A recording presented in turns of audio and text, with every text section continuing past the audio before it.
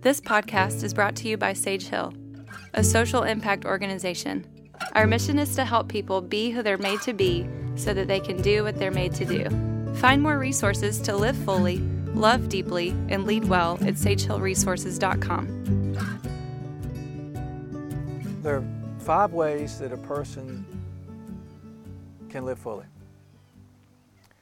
And each one of them is a category which has in them all kinds of stuff. But the first thing a person has to do to live fully is to feel fully. And I've written quite a bit on that in terms of the voice of the heart and the perfect loss, and there are videos about it. But I mean, it's really, really important to know your internal world, and your internal world is emotional. So feel your feelings, tell the truth about what's happening, give it to the process. Give it to God. Allow the process to work. And then what's amazing is the fourth thing we need to do in that process is stay angry. Now when I say stay angry, I'm not talking about walking around hard charged and defensive, but it means to remain motivated. And we're motivated by a passion. Remain willing to do whatever you need to do to get where you need to go. And passion is a willingness to be in pain for something that matters more than the pain.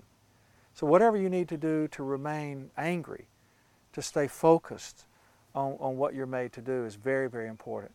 And then the 5th thing that allows us to live fully, to have full lives even, is the capacity to seek forgiveness. So feel your feelings, tell the truth, give it to the process, stay angry, and seek forgiveness.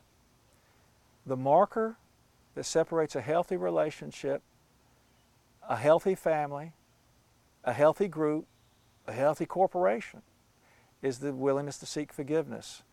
Healthy people seek forgiveness, unhealthy people seek justification. It's I'm sorry, but there's an excuse related to it.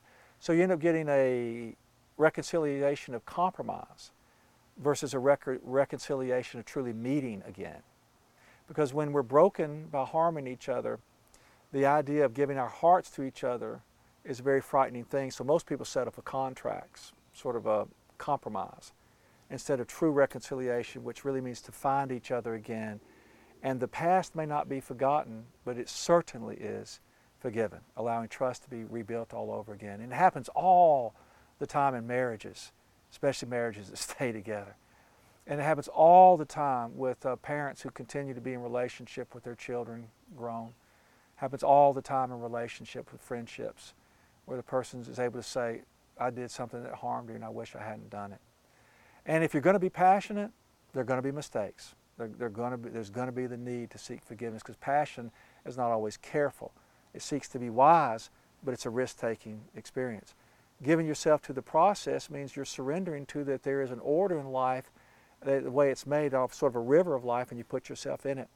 Telling the truth is exposing yourself to the needs with other people around you, feeling your feelings is the capacity to be alive in the life you have. Those 5 things are what we need to continue to practice doing every day, every day, every day.